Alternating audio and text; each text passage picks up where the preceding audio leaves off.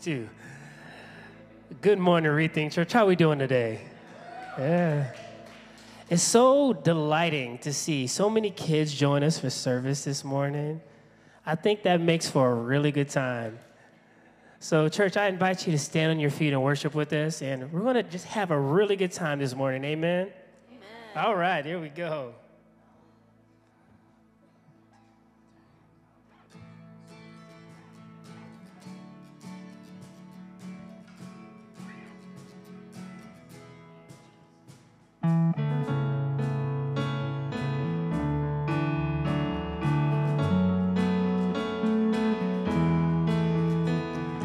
I see the way you live, and I see the way you love, and I want to live like you. I want to love the way you do, and I don't want to wait forever. I know that your plans are greater. I am ready now, 'cause there's nothing better, no. Oh, and now I know that I want to live fully alive. Oh, I want to live fully alive. I want to live for you and everything I do. Yes, I want to live fully alive.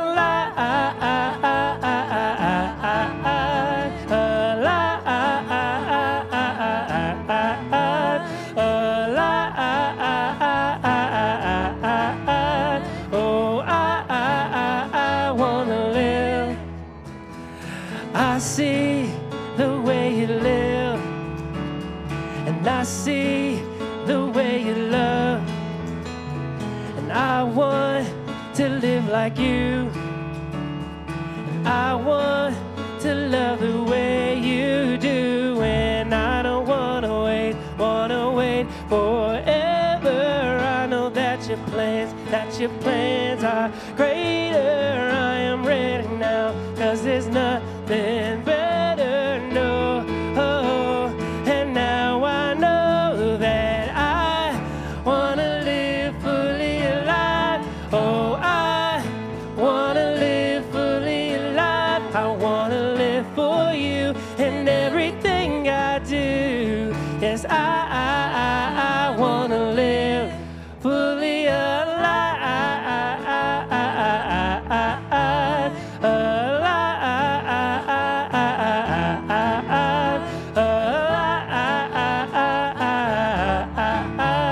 Oh, I want to live.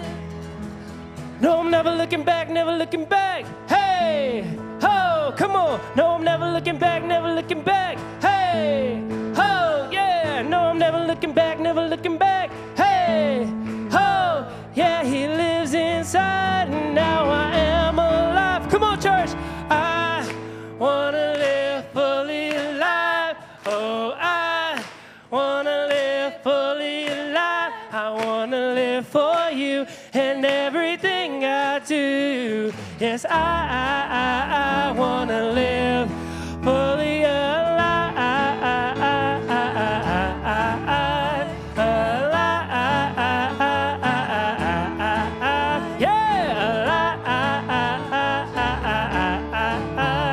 Oh, I want to live. One more time.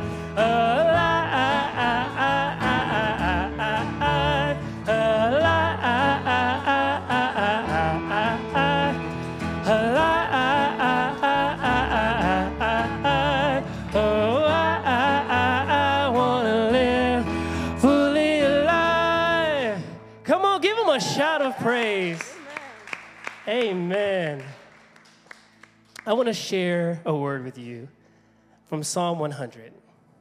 And it goes, shout joyfully to the Lord, all the earth, kind of like you did this morning. Serve the Lord with jubilation.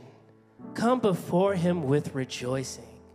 Know that the Lord himself is God. It is he who made us, and not we ourselves. We are his people and the sheep of his pasture. Enter his gates with thanksgiving in his courtyards with praise. Give thanks to him. Bless his name, for the Lord is good. His mercy is everlasting, and his faithfulness is to all generations. God is so good, church. He is so faithful, and he loves you. I think that requires a response from us, right? Whether it be singing, whether it be lifted hands, it requires a response. So church, this morning, I encourage you to respond to the call of God this morning.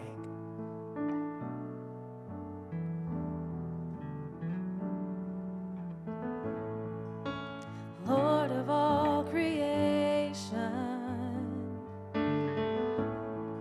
of water, earth, and sky, the heavens are your tabernacle.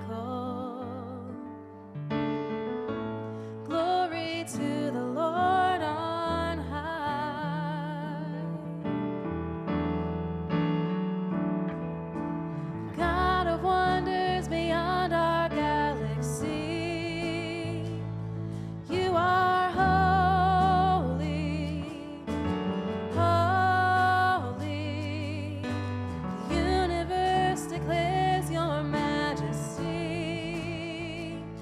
You are holy, holy, Lord of heaven and earth. You are Lord of heaven and earth.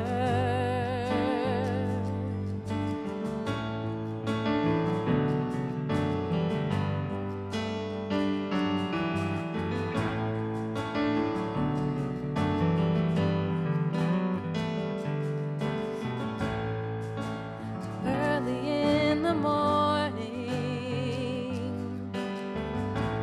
I will celebrate the light. And when I stumble in the darkness, I will call your name by night. God of wonders beyond our galaxy, you are holy, holy. The universe declares your majesty. You are holy, holy. God of wonders beyond our galaxy. You are holy, holy. The universe declares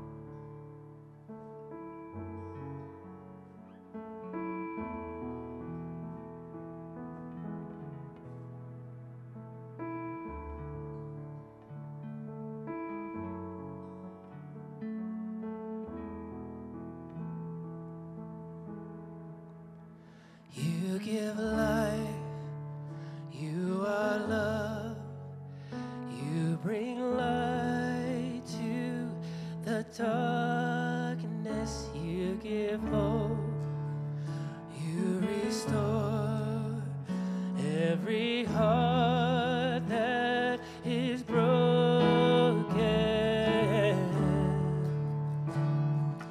Great are you, Lord. It's your breath in our lungs, so we pour out our praise. We pour out our praise. It's your breath in our lungs, so we pour out our praise to you only.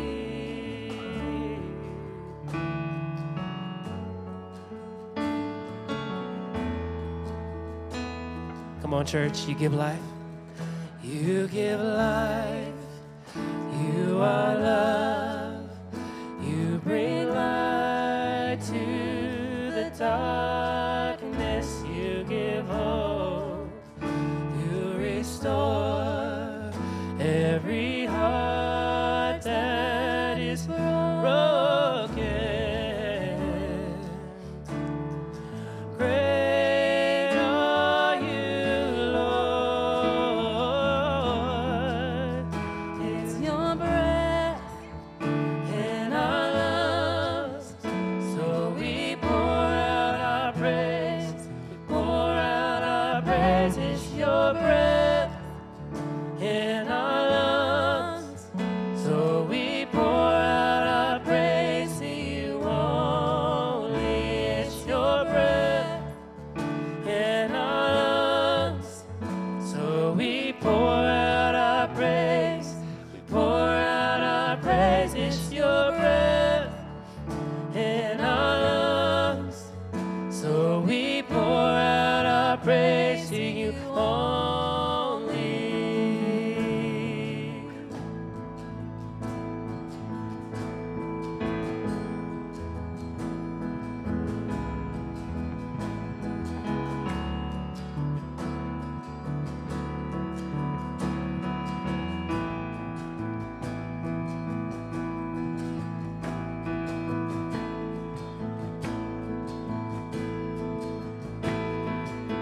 We pour out our praise to you.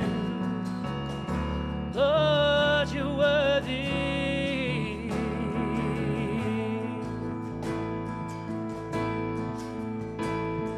And all the earth will shout your praise. Our hearts will cry, these bones will sing. Great are you, Lord. Let's sing with one voice. And all the earth will shout your praise. Our hearts will cry, these bones will sing. Great are you, Lord. All the earth and all the earth will shout your praise. Our hearts will cry, these bones will sing. Great are you, Lord. It's your breath in our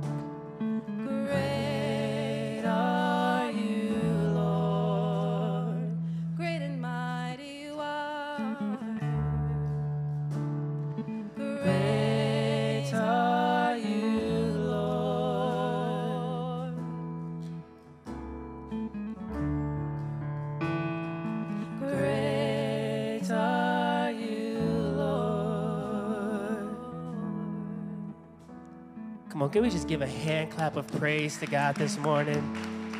You're so good, Abba Father. We bless your holy name. We thank you, Lord, that we can meet together today again in your presence.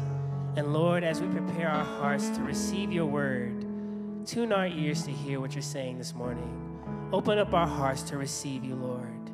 We hold nothing back from you this morning, Lord, but we're here for you, to know you better, to experience you, Lord. So, Lord, would you meet us here now? In Jesus' name, amen. You may be seated, church.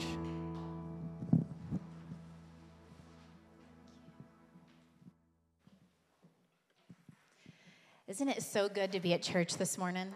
I wouldn't rather be anywhere else. I want to be here this morning. And one of the things that we get to do during the month of July is our kids in elementary get to join us in the service. And I have only heard amazing things about how these kids have impacted the service these last few weeks. So kids, good job. Thank you for being in here. We also, give them a round. It gives our volunteers an opportunity. I don't know if you know this, but if you serve in kids ministry, you sacrifice your time in the service that morning. We have church and we worship Jesus down the hall, but they don't also get to be with adults worshiping. And so July gives us an opportunity to kind of lighten the load down there for a month. So I'm super grateful that the kids are in here today. And because the kids are in here, we get to have a little more fun. I am not usually the person who does announcements, so I'm going to use a cheat sheet this morning, guys. If you are new here, we are a fun church. We actually do love to have fun together and be in community with one another. And we just want to welcome you. If you're new here this morning, we're so glad to have you.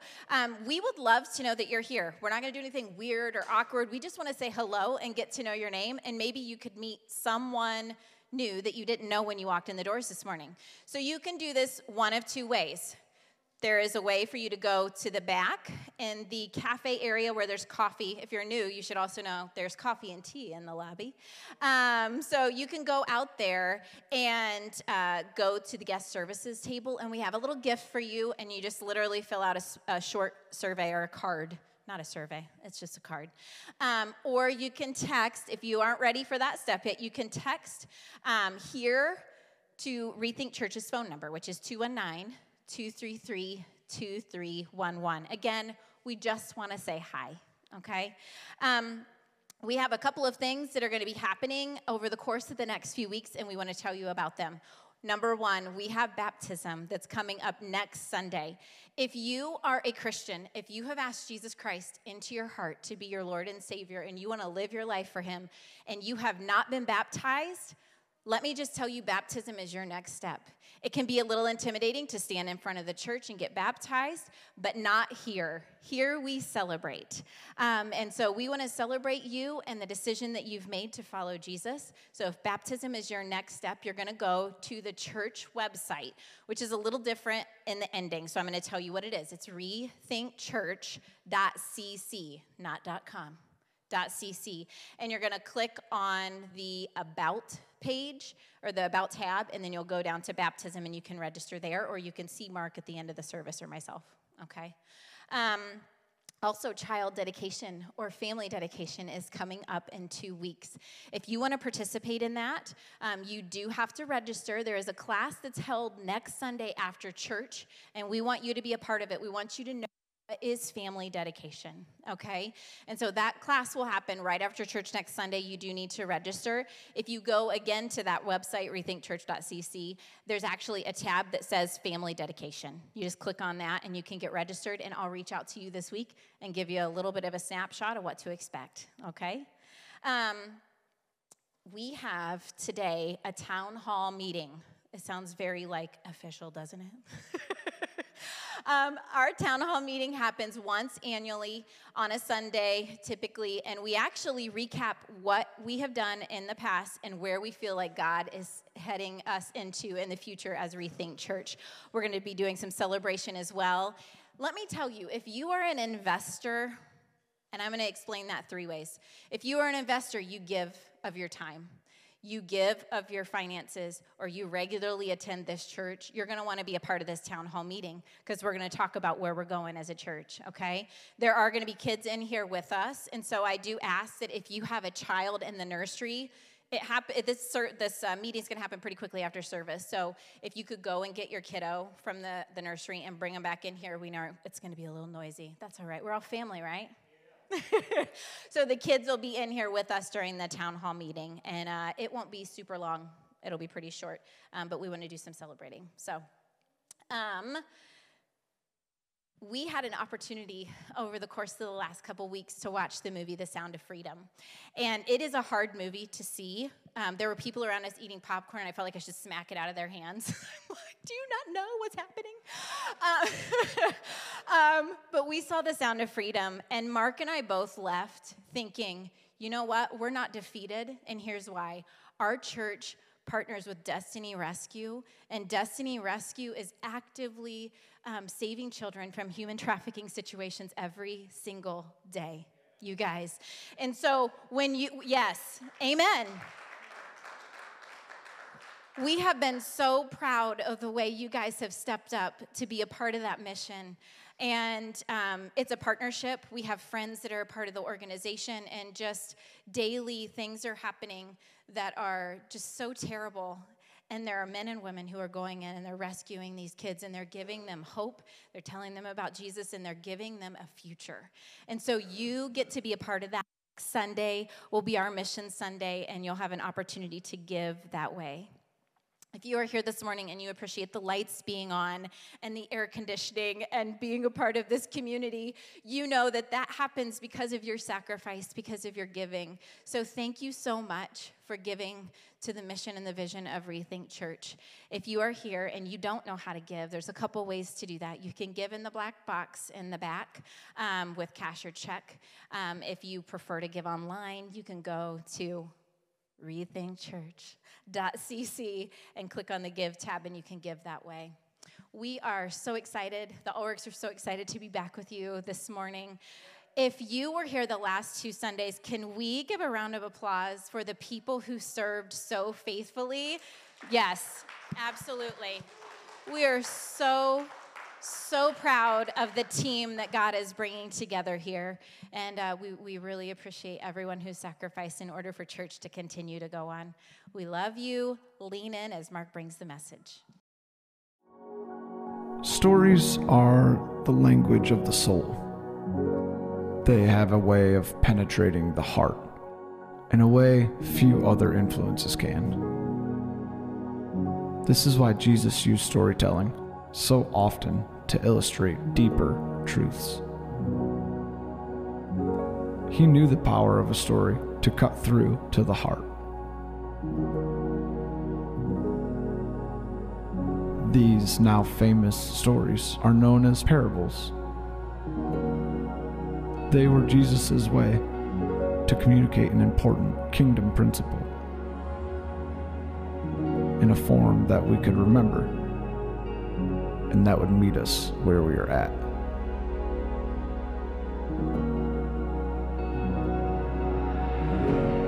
Although the details of these stories were fictitious, the kingdom principles are not.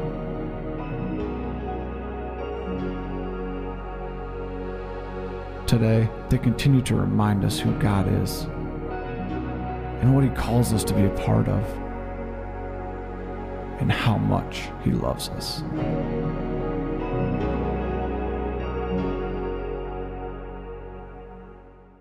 Good morning, Rethinkers.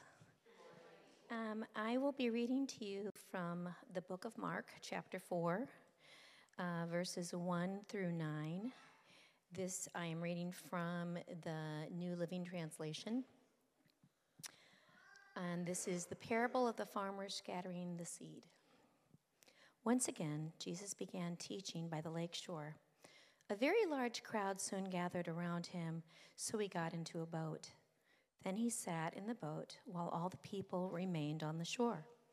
He taught them by telling them many stories in the form of parables, such as this one. Listen. A farmer went out to plant some seed.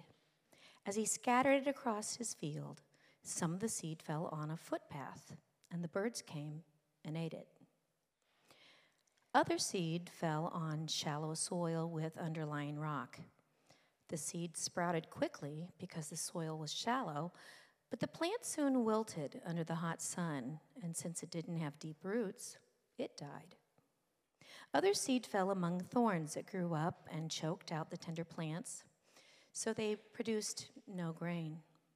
Still other seeds fell on fertile soil, and they sprouted and grew and produced a crop that was 30, 60, and even 100 times as much as what had been planted.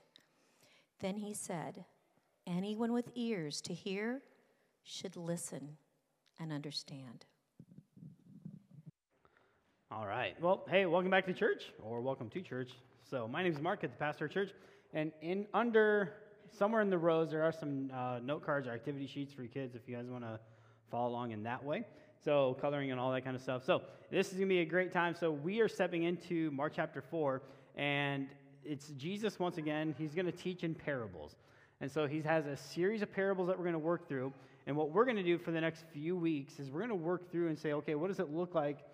What are a parable? Like, what does it actually do? And so we sometimes misunderstand it. And we think we have an understanding because we live in America in 2023. America, you know what I mean? So we think we have an understanding of everything, and it's like, maybe not all the time. So what we're going to do is take a few weeks and understand what parables are, and then I want you to see a pattern through Jesus' teachings and how he uses parables, because it's crucial. When I was in Israel, we were part of Jerusalem University's cohort there, just for a quick tour, and we sat down with one of my friends, his name's Brad, his professors, and he was explaining Jesus, and this professor at Jerusalem University is not a Messianic Jew, meaning he doesn't follow Jesus. But he said that the parables of Jesus are the most sophisticated parables in all rabbinic literature. That there are so many layers and so many sophistications and stuff like that. And he was like, you have no clue, and I don't study literature, but within that world, that there's a whole genre of literature of just parables. There's thousands upon thousands of parables. Jesus did not invent a parable, but he just utilized it. Some people say he perfected it, kind of like a chicken sandwich. Makes sense, right? So in that genre, there are predictable patterns. There are things that you can just kind of expect. Almost like no parables in a vacuum. Every parable is connected to the Hebrew Scriptures. And what they're called are called remezes. It's like a hint. So if I were to call out a hint to you and say something like, "I'll be back," that's a hint in the kind of movie I'm thinking about, right? Which is? Terminator, right? If I said, "Luke, I am your father." Star Wars. Now, do I have to explain the whole genre to you? Right? Or if I said, "Baby Shark," you're welcome. There it is. It's locked in now, right?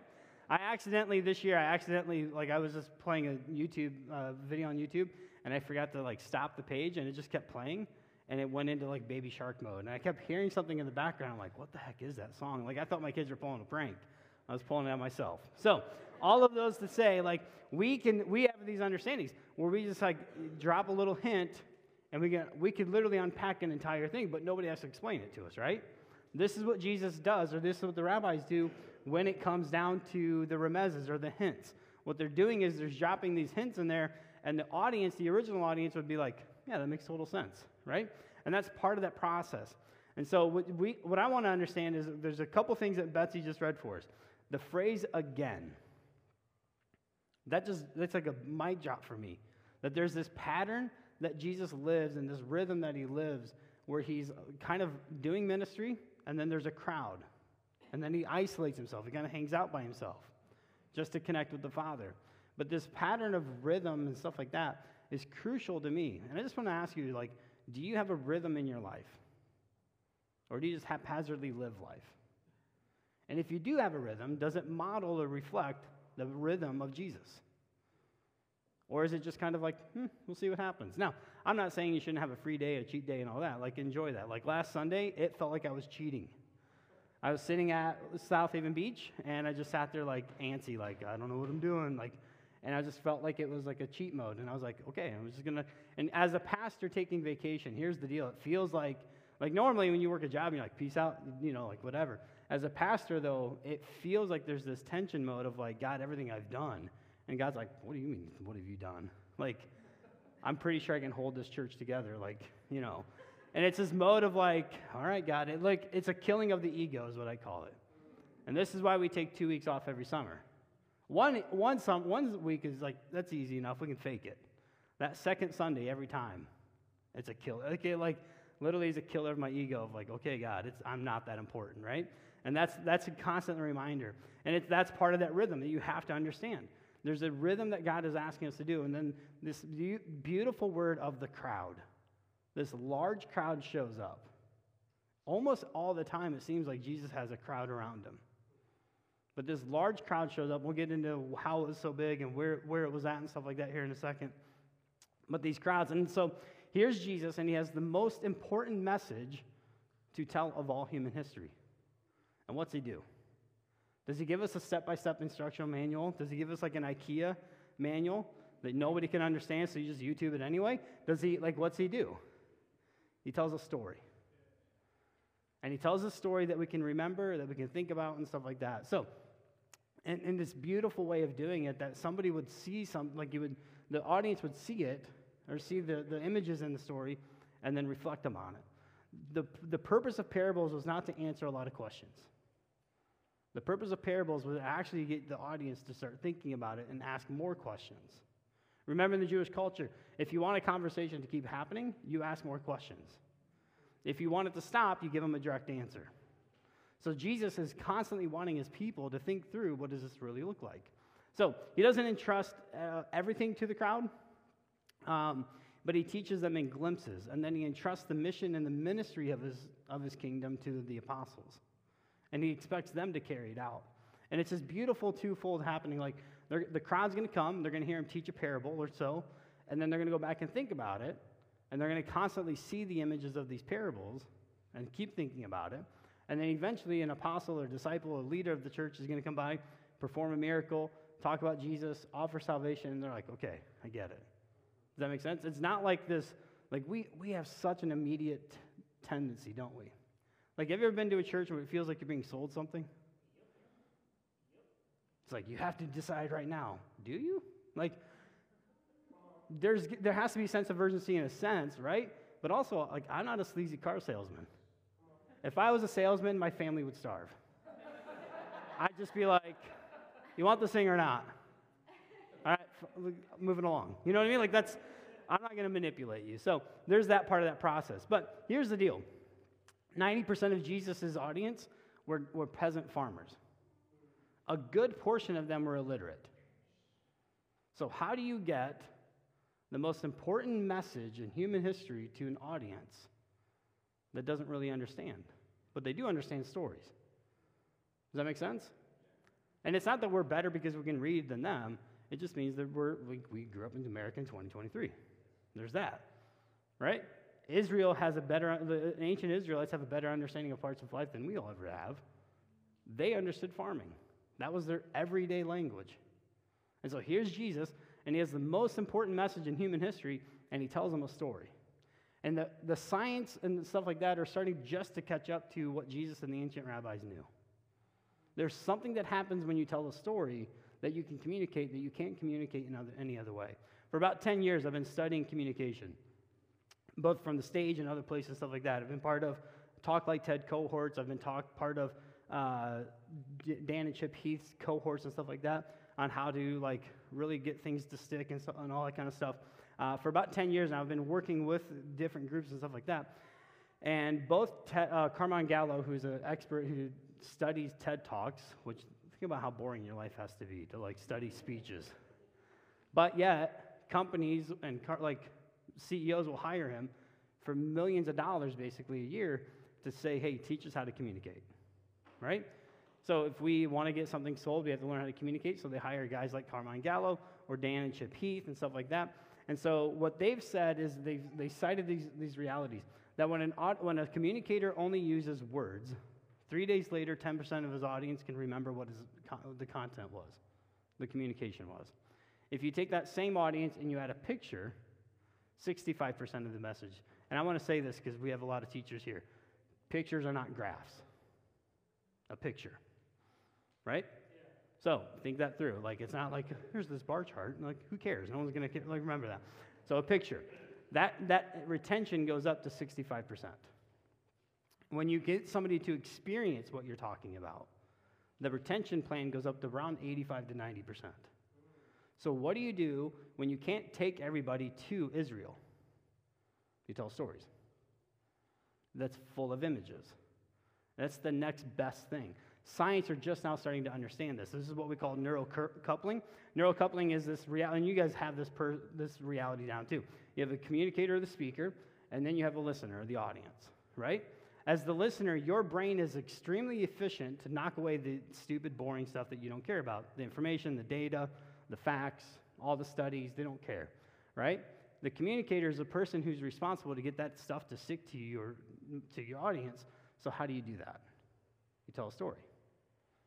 If you can tell the story, the audience automatically lowers the roadblocks, and the information can stick to the audience.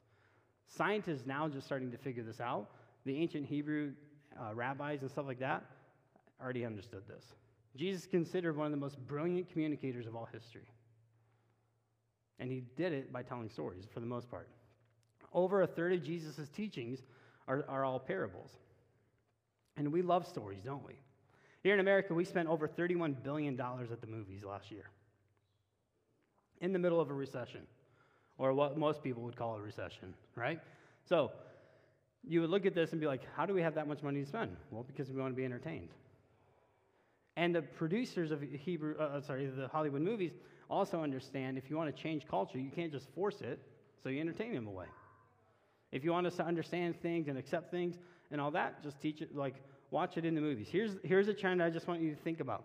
If you see something in the movie that seems a little bit too far-fetched, like not our culture, give it 10 to 15 years, and it'll be part of our culture. What you laugh at, you consider. What you consider, you ponder, and what you ponder, you usually adopt. Just think that through. Watch the pattern that's there, right? So here's this reality, and so here's it's a Harvard Business Review quote, this guy named Robert McKee. He says this: the best way to unite an idea with an emotion is by telling a compelling story. In a story, you not only weave all this information to the telling, but you also arouse your listeners' emotions and energy. You get them to respond in certain ways. So, best teachers tell a lot of stories, don't they? You can start to understand this. So here's the question I want us to raise. What is it that Jesus wants us to understand? What's the idea that he's trying to get across to us? If you remember in chapter 3, he makes this statement that's extremely hard for his audience to hear, his family to hear, but it's really, really good for us. That his family is not based on lineage or last names, but it's based on what? Those who do the will of the Father. So, that's great for us, but imagine being Mary hearing that. Who are my mother and my brothers? Whoa. I would never say that to my mom. Like, I'm also not Jesus, so there's that. So, right? So here's this deal. He has this massive, bold statement that he's just going to say, and then he's going to follow it up with 3 parables. This is not an obscure pattern. This is a pattern built into the Hebrew culture, that you would make one bold statement, and then you'd follow it up by 2 to 3 different things. He goes all the way back to Deuteronomy chapter 19, where he says this, and it's usually used in the court of law type thing, but he's saying this: if you find the truthfulness of an event will be found by 2 to 3 witnesses. And so what Jesus is saying here is like this pattern. You just pick it up in the Gospels, you'll see it. You'll see him make a bold statement, and then 2 to 3 parables. This is why the parables are not in isolated story form. They're usually in a theme paragraph. Does that make sense? So just follow that, see if you can find that as well. And so what we see here is Jesus making this bold statement that that we have this family that's connected to each other, right? And it's not just based on your last name or where you're born and all that. It's based on if we obey God or not. And that's part of this process we get to understand. And there's no age limit to this. This is the beautiful thing. As a kid, you get to start doing this and living this out. And then following that, and you get to be part of his family as well. So here's what I want us to understand. Why is this important? If we don't grasp the way that Jesus uses parables, we could easily misunderstand parables. If we misunderstand parables, there's a high chance that we'll misapply the parables. And if we misapply the parables, then we may not be following Jesus correctly. And this is where the trend goes, right? So I want to make sure that we understand that they're not allegorical, meaning that there's not a meaning for every little detail. Does that make sense? Part of this process as well is that there are several different things where you just want to make it, we want everything to have a meaning, don't we? We want, like, oh, I'm the farmer in this parable. Are you? Right? Maybe you're not, right? How many, like, what was the title, Betsy? The farmer, the parable of the seed and the farmer, right? So in this genre of literature, there's this backdrop of the thing that says this. When there's 4 things listed, there's 3 things to avoid and 1 thing to pursue. This is just an understanding of the Jewish literature. This is what we find in, it's called the parable of the sayings of the Avot, and that's part of this process. How many of you guys have ever heard the phrase or the saying that a parable is an earthly story with a heavenly meaning? Heard that before? And that comes close, but there's a guy named his brilliant name. Imagine his middle school was horrible. His name is Klein Snodgrass. Brilliant theologian, horrible name, right? But here's what he says in his book called Stories with Intent. Although there's some truth in that saying, this approach is understanding the New Testament parables will not do. It kind of falls short. Parables are much more than illustrations and much more than just having an earthly story with a heavenly meaning. And although some of the concern with future eschatology, meaning how the future events will take place and play out, they are not about heaven. They're actually directed at this life and how we should live this out. The parables of Jesus will confront you in ways that nothing else will. Jesus is what he's going to do is he's going to attack the way that you live your life through the parables. Like what's the point? We've all probably heard of the parable of the Good Samaritan. Is that just to be about being a good neighbor? Or is that confronting somebody's pre-prejudice and the racial ideologies? Right? That's, if you look at the context, that's what it is. He's confronting the way we live our life. The majority of Jesus' parables is not about the future events, but it's how his followers are going to live out this life now. And that's part of this process right now, is what we're going to do. So, with that in mind, let's go to where this actually took place, okay? So it's in the Sea of Galilee. It's in this place called the Cove of the Sower. And it's not like a plaque, like nobody left a plaque saying, this is where Jesus taught these parables. But here's some pretty good understanding. If you want to take a look at this picture, here's in the eastern part of the Sea of Galilee, which is really just a big lake. And so you have this right here, and you can see this natural little cutout, right? So if you've ever been on the water, you know that voices carry, and that's part of reality as well. So you have a mixture of water and high mountains. And so this next picture right here is going to be from the mountains looking down into the Cove of the Sower.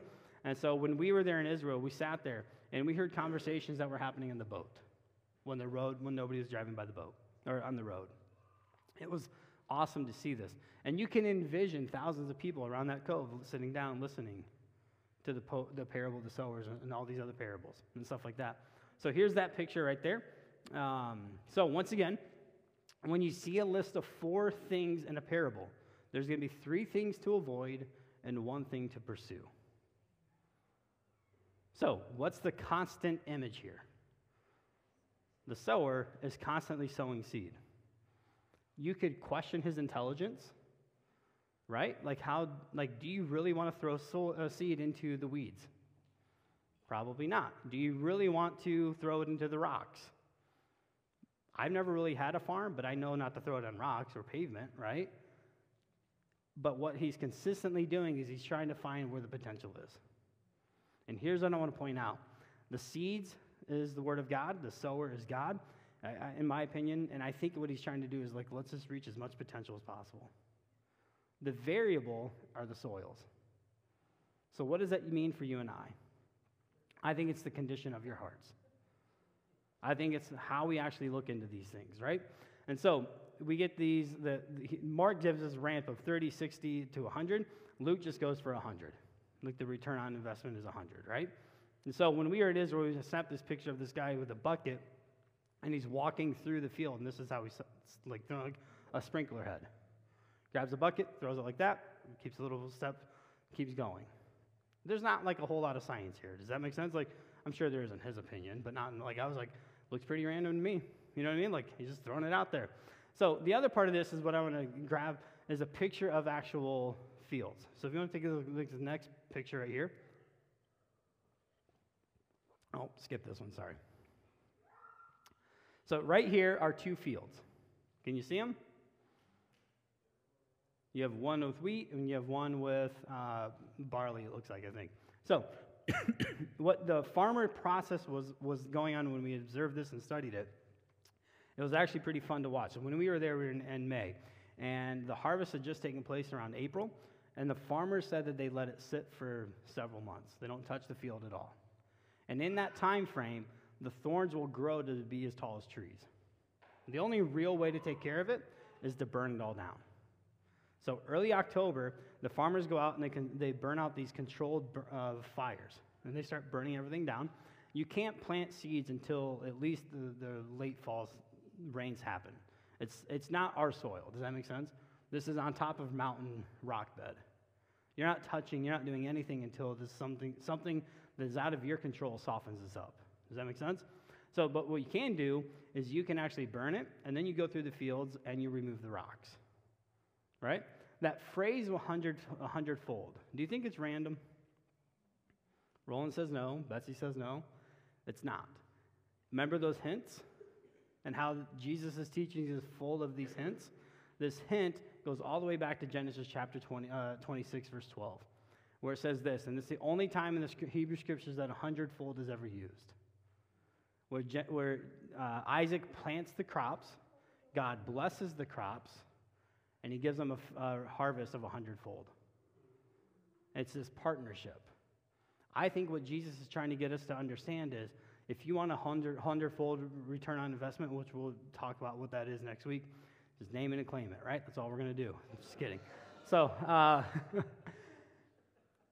we'll get into that next week a little bit. But really, I think what he's trying to get us to understand is it's a partnership. If you want to experience this partnership, what you need to understand is there's going to be a season of preparation and there's going to be a season of blessing. Because without God, we can't experience transformation. Without us, he won't. He does not force it on us. So what are you doing to prepare for this? How are you stepping into this? And what does it look like to prepare? Are you burning down any weeds in your house? Are you burning down any things that are going to grow up and choke out the word of God? Are you removing the rocks? So once the fires are done and they can actually see the ground, they walk through the fields. You can go back to that other picture, Tom, sorry. And then they start removing rocks. And then what they do is they pick them up. Sometimes it's easy, you just pick them up, right? And you throw them. So where they put them in is in between. It's a fence line, basically, between the two fields.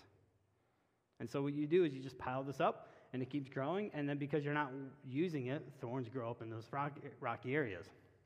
And so part of that process is they're constantly trying to remove this. Now, you can see this picture right here. This is an older man. He's probably in his late 50s, and he's in May working in Israel heat. And he's trying to get these rocks up. Here he is. Sweat was pouring out as he's trying to get this out. It's a rock about this big, and he had a sledgehammer, and he's just busting this up, trying to get it out. And I remember thinking, man, there's no way this rock wasn't here last year. And so when I talked to Yehuda, the guy who lives there, he's like, no, we have to do this every year. And if you've ever planted gardens or done any farming, you kind of know this. I've always just assumed you move the rocks once, right? That would be awesome, but it's not the truth. Right? Wouldn't it be great if you just prayed that prayer once and your life was ready to accept God's word and be fruitful and multiply and all that within your life? That's just not the way it happens. Farmers, we know this, that every time there's something that we have to unearth, we just do it. So we have to go through the process of really working that out, of burning the fields and removing the rocks, and then waiting for God to bless. So the parable, in my opinion, is not about the farmer. It's about the soils. So let me ask you this. What's the condition of your heart? What's your dirt look like? Only you can really answer that. I'm going to pray for us, and then we're going to wrap it up. God, thanks for this day. Thanks for who you are and everything you've done for us. And God, we know that you want the best life for us. That you want your word not to return void. That you have a plan and a purpose for all of us. And you want the word to multiply in our lives, to return a 30 or 60 or 100 time fold return on investment.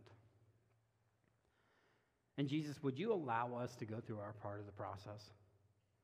Would you enable us and empower us to burn up the weeds that are in our hearts? To remove the rocks that would hinder the soil's condition?